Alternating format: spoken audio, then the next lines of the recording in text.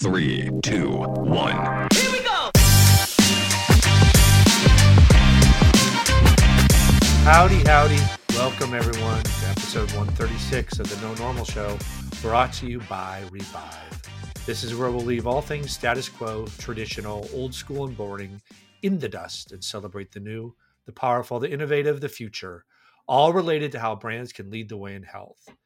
I'm your co-host, Chris Bevelo, Chief Brand Officer at Revive, joined as always by co-host Stephanie Weirwell, SVP of Integrated Marketing at Revive. Welcome, Stephanie. Hello.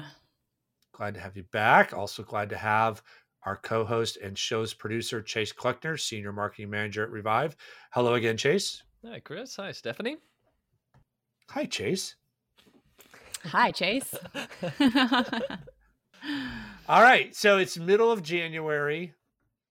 We've got a lot to cover. We're going to start with some book conversations. So first of all, it's very exciting. This morning, as of this recording, the Joe Public 2030 book is now available for sale, at least on Amazon. So you can go to Amazon and search Joe Public 2030, and you'll be able to buy it. It's not exactly available this second, so consider it a pre-order.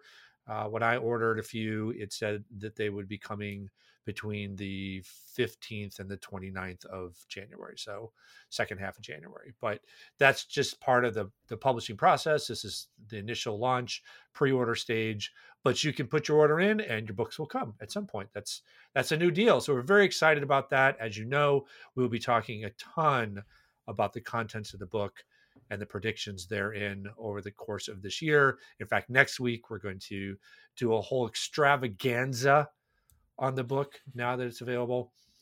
So that's exciting.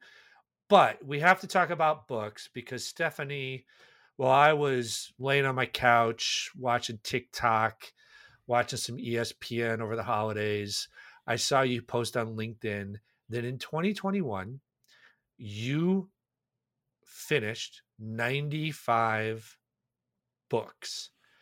And I struggled to sit up straight because, I'm too old to just bolt upright. Can't do that. Takes me a second to get there. And I said to my wife, I'm like, that's like, I'm pretty good at math. That's like 2 a week on average. That's crazy. I also know Stephanie's not lying about that. How is that even possible? So how is that? Talk to us about your 95 books in a year. What drove that? How did you even pull that off? What's your secret? Well, I surprised myself. I didn't go in. I actually went in with a much lower goal, and I just had so much fun and was surprised at how quickly things blew by. So then I was like, 100, I can hit 100. Well, I didn't hit 100. So anyway, no need to stress out about that. But yes, my first little secret is I keep a list, and here's my list to show that I'm not lying. And she's showing a handwritten list that's by numbered book titles for those of you, all of you who can't see. Off. Yes, I check them off after I complete them. So that progress motivation is really satisfying of the check mark. My other secret is I keep multiple formats at all times, print, audio, and digital. And the reason for that is you can basically be reading 24/7 if that's your jam. So multitasking, No, wait. like literally. Okay. So like walking, showering, hair appointments, driving, cleaning, all of that. Audio, if I'm in a hair appointment, I was like reading, a book on my phone. If I'm showering, sometimes I'd bring my phone in there and listen to Audible. So you'd be surprised how much time you can rack up. And then my other little secret and tip is, nonfiction and fiction at the same time. The variety matters. And I speed read. And I learned that from Bill Gates. Like it's all about the gist, not the details. There's no book report. So I listen on 1.5 speed for Audible. And it takes a little bit of like warming up to get to that. So those are my, five tips. But I won't be doing this year. It got stressful, but it was really fun. It's fun to see what you can do. So speed reading, I've tried that on podcasts and it bothers the hell out of me. But even at like 1.25. Chase, do you do that? Do you have any like speed it up? There's certain people I can listen to at like 1.25 or 1.5, especially podcasts, because I feel like podcasts, there's a lot of just in between chatter and you catch most of it. Like this. But with like this. Yeah, put it 1.5. But with books, I don't know. I'm a detailed person, so I like listening to all of it.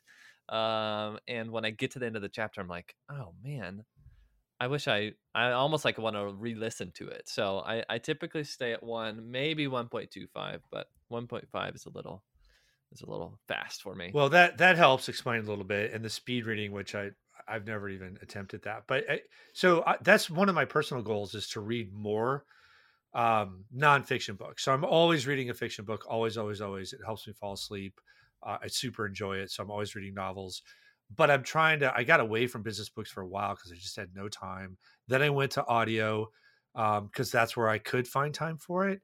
But I just don't enjoy the audio as much because I want to go back and reread things. I want to bookmark things. I want to highlight things. And while you can do all those, I don't know if you can really do those well in audio. You can do them when you're reading on a Kindle, but audio, I feel like it goes in one ear literally and out the other, and I don't retain as much. So I have adopted my wife's strategy for reading, which I used to not buy a new book until I could read it. So I'm like, why would I buy a book when I know I got to get through this one? And her strategy is, I like that book, I'm going to buy it. So she's got like a stack over here behind me. And now I have a stack because I'm like, I like that book, I'm going to buy it. And I have a stack. It's a little intimidating now though, because I'm like, oh gosh, noise, which we've talked about how many times in this podcast, at the bottom of the stack. The stack includes Prediction Machines, which is about AI. Somebody told me to read Upstream by Dan Heath, Anti-Fragile by Talib, who's the guy from the Black Swan, Brene Brown. That's a lot of books. Plus, I'm reading a book on Stoicism and the Algebra of Happiness from Scott Galloway, which are upstairs. Well, sounds like you have a fun time coming up. I just don't know. Like, I think what I'm going to do is just say, I'm going to dedicate an additional 30 minutes a day to reading. Yeah. And then see if I can pull that off. It sounds like that should be doable. And then last night I had 30 minutes before my wife could come down and we were going to make dinner. And I'm like, oh, I could read right now. I'm like, nope. ESPN's on, SportsCenter's on. I need to relax. That was a hard day. So anyway, Chase, we haven't got your book out. Are you a book reader? I'm like an up and down book reader. Right now I'm in the Harry Potter series. So that's what I'm super excited about. Fiction, which I haven't read a lot lately. This is my more personal, but I'm reading a book about adoptive families that have mixed races within their families. Sure. So that's been really interesting to me because I have a Black daughter. And so it's just personal experiences of specifically Black people that are grown up in white families and the takeaways and lessons. And so learning a lot about that. That's great. Yeah. Are you reading Harry Potter to your kids? I'm not. You should. No. I did that with I read all of the Harry Potters with my oldest. And then I went through again and read them all to my two youngest together. But we didn't get through the last book because the movies at that point had come out and stuff. Yeah. It's amazing to read it to your kids. So I would recommend that you get the enjoyment of it still. They actually have like picture books of the entire book now, which is really cool. So yeah, that's a good idea. All right. So moving on, this is going to be a potpourri episode. We're going to hit a charcuterie of topics. My favorite part of the charcuterie is the salami, the hard salami. Super good. Stephanie, why don't you start with some cheddar cheese and talk about 23andMe? I have no idea what the relationship is there, but I'm just sticking with charcuterie imagery. I like it. That's my favorite part of the board. So 23andMe has an announcement that they began a clinical trial for their first drug candidate, which is really, really interesting given where 23andMe has been. And in fact, this came out of a lot of the research that they've done through saliva tests and DNA testing. So, of course, that's an interesting development because 23andMe is not a drug company. But at Health 3 years ago, 2019, they took the main stage and discussed how the future of 23andMe was going to be all about predictions and actually helping to cure and solve actual health issues, moving away from just the information that we've been used to. And I remember sitting in that room and thinking, that's awesome. What's that going to look like? And when's it going to launch? And then years went by and I was like, that never happened. But here we are. So it was pretty cool. I think one interesting tidbit is the clinical, I guess, numerical name of the drug is 23Me 006110. So how's that for branding? And I should note it's a cancer drug. It's a targeted cancer drug. So pretty interesting where that space is headed. Yeah, there's so much opportunity. Sorry, Chris. No, you go ahead. Especially with their acquisition of Lemonade Health too, which is telemedicine and prescription drug delivery. So they're definitely moving into that space more and more. Yeah, there's just so much opportunity with advancements in cancer research and personalized medicine and all of that. So we cover that in the book. Actually, we'll talk about it next week. It also has a downside in many cases of being insanely expensive, which is a shame, but also the way it goes. So we'll talk more about that later. Just, important to touch again on where we're at in the world. We've got a few stories that came through this week about hospitals closing down elective surgeries. So many of you are probably experiencing that. That started in certain, metropolitan areas in December. Carries through as Omicron just burns across the landscape. In fact, we're already hearing today, I heard from a couple of resources that it may be peaking or has already peaked in those areas. So New York City, as an example, where we see things like hospitalizations starting to flatten, which is great. But as we know, starts there and it's got the rest of the country to go. So even some of the optimistic kind of projections are that this may be burning through by sometime early to mid-February, which would be fantastic. Those of you that know or that were planning to attend, we had to close down our Joe Public retreat and our summit in early February because what we were hearing from many of the experts at your organizations told us, yeah, we might be past the peak by then, but we're still going to be dealing with insane levels of cases. Even though hospitalizations aren't as bad, there's still plenty of them. And so, the most optimistic view of all this is that this is the final straw. This burns through.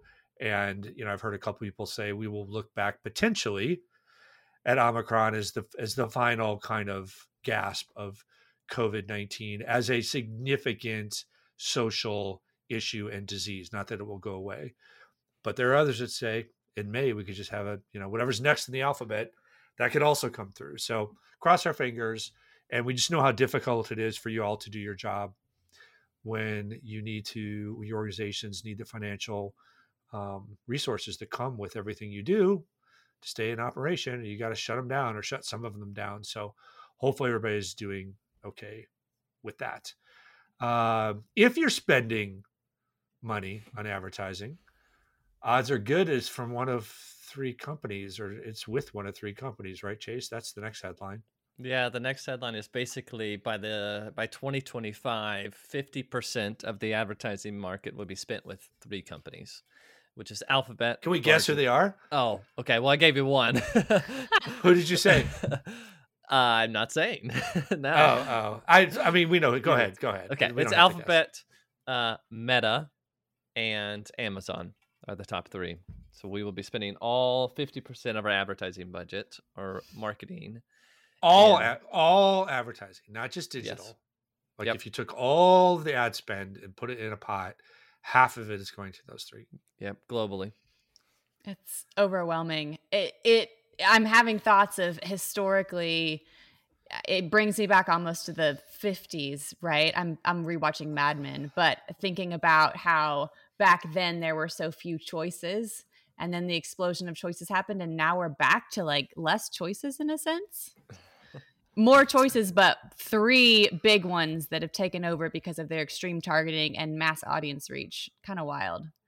Yeah, and the influence there too is you can't really even tell from that statistic because if you're a small business, it's more than 50%, right? You're not running a bunch of TV spots if you're a small business. Um, so most of your spend is probably digital of nature, probably SEM, it's probably display, that type of thing. Which means you're working with Meta, which I can't stand, Facebook, the name. Um, Alphabet, also known as Google. That's where you're spending all your money. Like it's we at some future show we'll talk about retail media networks, which are starting to blossom. Been around for a couple of years, but really starting to take off. And really, it's intriguing to think about those from a healthcare perspective. And how those might be leveraged, or how there could be healthcare versions of those. So we'll talk more about that. Maybe that will put a little dent in these networks and these platforms. All right, the last one we want to talk about is in terms of a headline before we get to our deeper issue we want to dive into a little bit is JP Morgan. Their annual conference happened this week. As we're recording this, they ended up going virtual, given the situation we've talked about already. Just there's a lot of stuff that happens at that conference. I think our takeaway from it was there wasn't a ton that was super noteworthy or super new or cool. I'm sure there was some things, but our cursory glance at it. One thing I just wanted to point out, because I think I always love to find examples of this, because we've been talking about it forever. Advocate Aurora, which is a huge system based out of Chicago, moving, they've during the conference really made a scene about moving to become a health related company.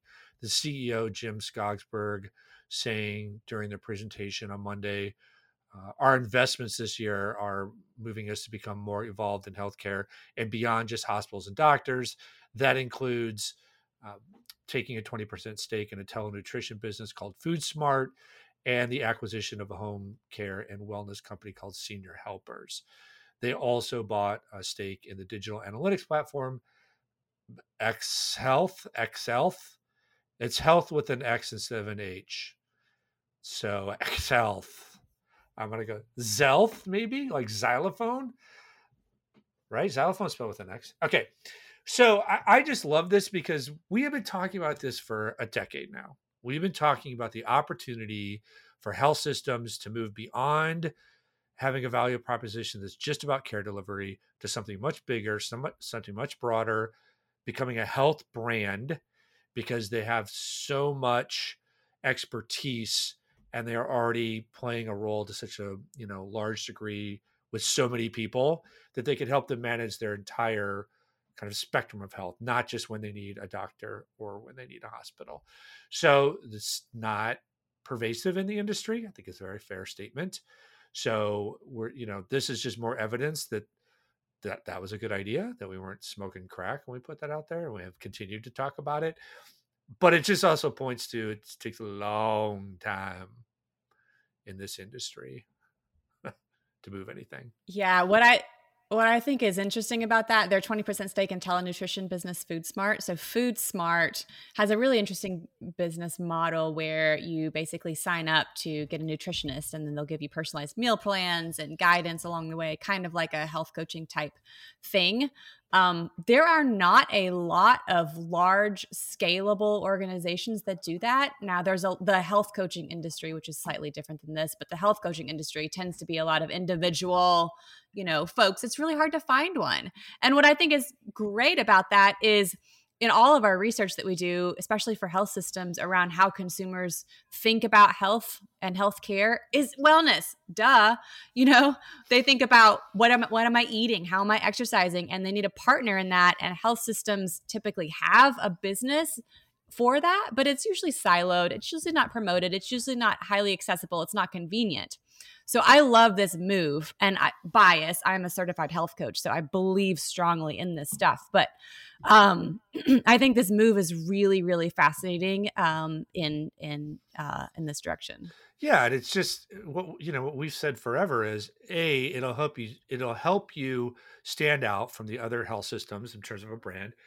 B, it allows you to move upstream in somebody's life so that you're part of their lives in a broader way, in a more frequent way than just the infrequent times when they have to see a doctor or hospital.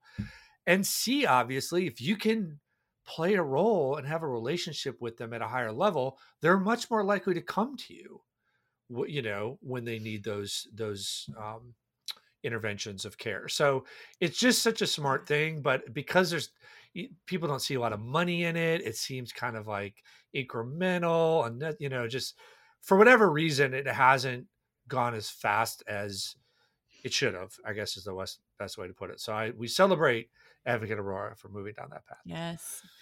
And that's where the new entrants are headed too. The primary care new entrants all have those kinds of, it's built into, it's not just you get a primary care, physician. You also get access to all of these other services built into your subscription fee, which health systems don't work that way. How often does your primary care physician, send you to a nutritionist? Very rarely. Yeah. This is the funnel wars. It's a salvo in the funnel wars. We'll talk more about that next week. All right. So final topic we wanted to dive into is telehealth. Boy, telehealth has been beaten to death over the last few years as a topic, as something to focus on. But that just shows that it's very important. What's interesting is, something that we saw and, others have seen, obviously, a report that came out, I don't know, it was a couple weeks ago, Modern Healthcare reported on it, that it's basically a research done by a company called Trilliant Health analytics firm that showed telehealth utilization declined on average by 40%, 40.3% a month last year compared with 2020. So when you hear that, a lot of things go through my mind. The first impression I get of that, the first thought, the first vibe is negative. And what I mean by that is like, come on, we're not gonna fall back to where we were before. We're not gonna just relax. We're not gonna, But when you kind of dig deeper into it and the nuance in it, it's maybe not as bad as it sounds. So I don't know, Stephanie and Chase, when you guys hear that, and we knew that the explosion in the spring of 2020, because there was no choice. As soon as there was a choice to go back to the doctor, that it would come back down. That seems like a higher drop, I should say, than I would have liked or expected. But what's your guys's, Stephanie, we'll throw it to you first. What's your take when you think about the kind of retraction of virtual health, whether it's from that report or otherwise? I think it's interesting and I think it's disappointing. I'm with you there. And it's hard to know, is this because of lack of consumer demand or is this because of supply right? Like, is this because health systems have moved back to in-person or is it because consumers have stopped using telehealth? And I don't know the answer to that. What I do think is interesting, and maybe this goes in a tangent, but there's some data that shows that no-shows were significantly higher with telehealth appointments than with in-person, which is surprising, but there may be some interesting reasons to that in the psychology of it. So that could be causing some of that shift and even frustration from providers. But I don't know, Chase, do you have a better theory? Well, I have a question for you all. When you do a virtual care, are you making an appointment for it, or is it something that's almost like an urgent care matter that needs to happen right away? Does that make sense, like between those two? Yeah, my personal experience is before COVID, I had done no virtual care that wasn't urgent in nature. And by urgent, I mean somebody in the family's got strep throat. Now I feel like I got strep throat. I just need to talk to somebody who's going to shoot me an antibiotic, or I need something where I know I can get the care I need, which is usually a prescription, quickly without having to go somewhere. Yeah. But obviously the pandemic changed all that. And now, so like with my provider, I'm typically, and I make a lot of appointments. I got, a few specialists. I got a primary care doctor. So I'm making, on average, let's say 1 or 2 appointments a month, maybe 1 a month. And basically when I go online, because now I do it always online, trying to call in is like trying to call the cable company 5 years ago. You just never get anybody because these poor people are swamped. So you go online and you can do online scheduling with my provider, and it will offer me, would you like to do a video visit?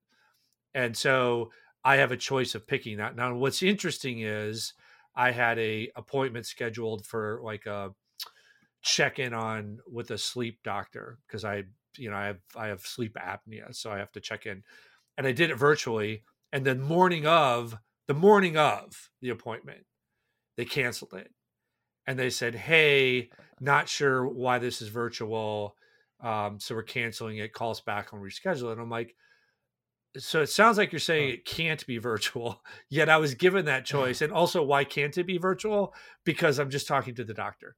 They're not like putting me through things. So that's my experience. Stephanie, I don't know about you. Well, it just your experience is reminding me that back in 2020, March of 2020, when the world shut down, remember healthcare marketers were all having this moment like, this is when telehealth is going to boom. And it did. But a lot of what we were talking about back then was this is the moment when telehealth is going to become an integral part of the overall patient experience in a very strategic way. And that didn't happen. Instead, what happened is it continued to be tacked on. It continued to be in lieu of. It continued to be a mess from a scheduling standpoint and not well communicated to patients in terms of, is this a real appointment? Is this a consultation? Are they going to solve my problem? When do I call teletalk? So I guess my long-winded diatribe here is saying this was not a moment when telehealth became part of the larger strategy, and that's what's disappointing to me. I mean that. So I remember having conversations with clients in the fall of 2020 saying, "Look, it's already started to go back down. Projections are it's going to go down. Don't let it go down. This is your opportunity." And when we would tell people, you should be thinking about this strategically in a way that if you built a health system from scratch today, you would make everything virtual first. The in-person would be the secondary option, the option when it's the only choice, like surgery, or a doctor does need to see you in person. Like that will always be there, but the default should be virtual. Imagine that. And for most health systems, that's like a mind blower. There's just no way. So to Stephanie's point, I think like my provider figured out how to make sure that virtual visits are comprehensive and can be offered in almost all cases. That doesn't mean like in some, like my primary care doc gets it, but the sleep center didn't. They didn't work closely enough with the people in the sleep center where they're like, we're making sure it's okay to offer a virtual visit here. And also, I feel like I've had to advocate for virtual visits often, where it'll be a checkup for something, and they'll say, well, you got to come in, and I'm like, do I?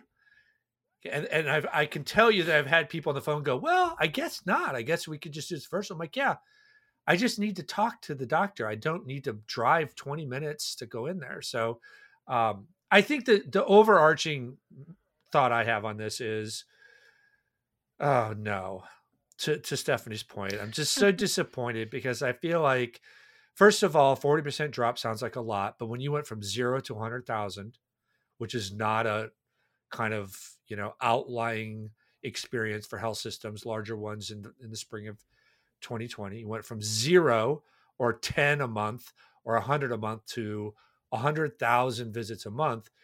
Now you're 40% drop puts you back to 60,000. Well, 60,000 is still exponentially more than that 0 or 100 you had before. So that's still very significant, but boy, I just fear that people are relaxing. I fear that systems are like, COVID hasn't helped. I mean, ironically, even though COVID should support the continued growth of virtual care, I think because we figured out how to deal with COVID and stay open, despite the headline we gave 20 minutes ago, that has, caused a lot of systems to have to prioritize other things, understandably. So I don't know. I think you're missing Chase. What was the statistic you showed to, or you found that was the survey about why people use virtual care? Do you want to cite the number one reason? Yeah, the number one reason that people use virtual care in general was the fear of contracting a disease. So you would think that the rise of these surgeries was actually increase the utilization of telehealth. So, but that was surprising for me. That wasn't convenient. It wasn't, I mean, that's the number one reason I use it, but it's the fear of contracting a disease. So, and when was that survey recent? I mean, this is where this survey was About a month ago. Okay. It was by eMarketer. I'm having a light bulb here. I'm thinking about other industries who have gone virtual and what it took. So what I mean is, remember when people used to say no one will ever buy clothes online because they miss trying them on and you'll have all these returns. Macy's said that about Amazon, and then look what happened. Furniture. Now we see furniture bought online, but it took a while. It took years. It took years for consumers to get comfortable. And I wonder, and this is my thought here, theory is maybe consumers are not there quite yet, but they absolutely will get there, just like other industries have. And so there's still question marks in people's heads about, can a doctor solve my issue through telehealth? Like, what can they do there versus in person? And what's the difference? And how do I handle this? And the technological issues, which lead to the no-shows. But we will get there. So how are health systems preparing for that moment, the Amazon moment? Or are they going to be Macy's? Yeah. Well, and I think in the study, it said 95% of the respondents have actually taken a telehealth visit within the last year. Like before 2020, I mean, I can't even imagine what that number was. Like it had to be a lot lower. So I definitely think that's showing that this is a growing trend. I think my fear is that hospitals will go back to their kind of like relatively slow, measured pace when it comes to new projects.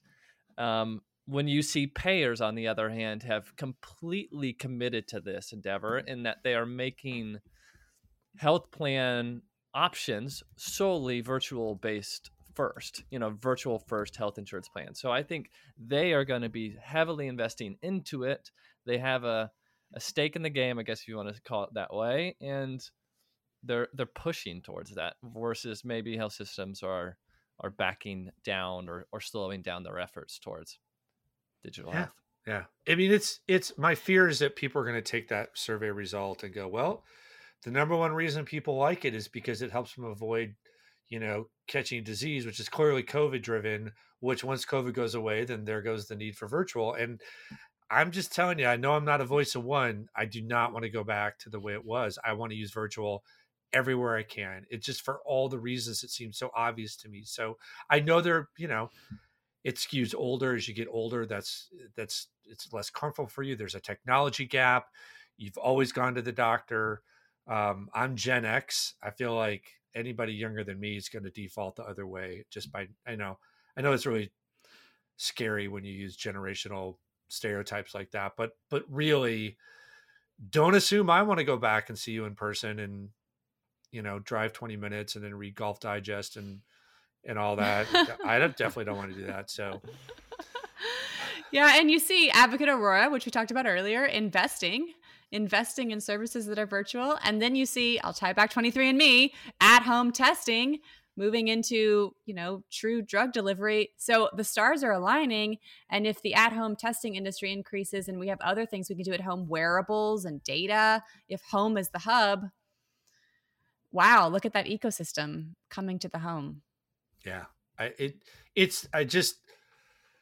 If you are slowing down, this is the message for health system marketers. If you are slowing down in any way, you've got to figure out a way to stop that and turn it around. It still needs to be a primary focus for you. Again, we'll talk about the funnel wars, but geez, Louise, they're coming for you, and you better be ready. So don't just think it's COVID. Okay. I think we should wrap there. How's that? Let's do it. Let's wrap.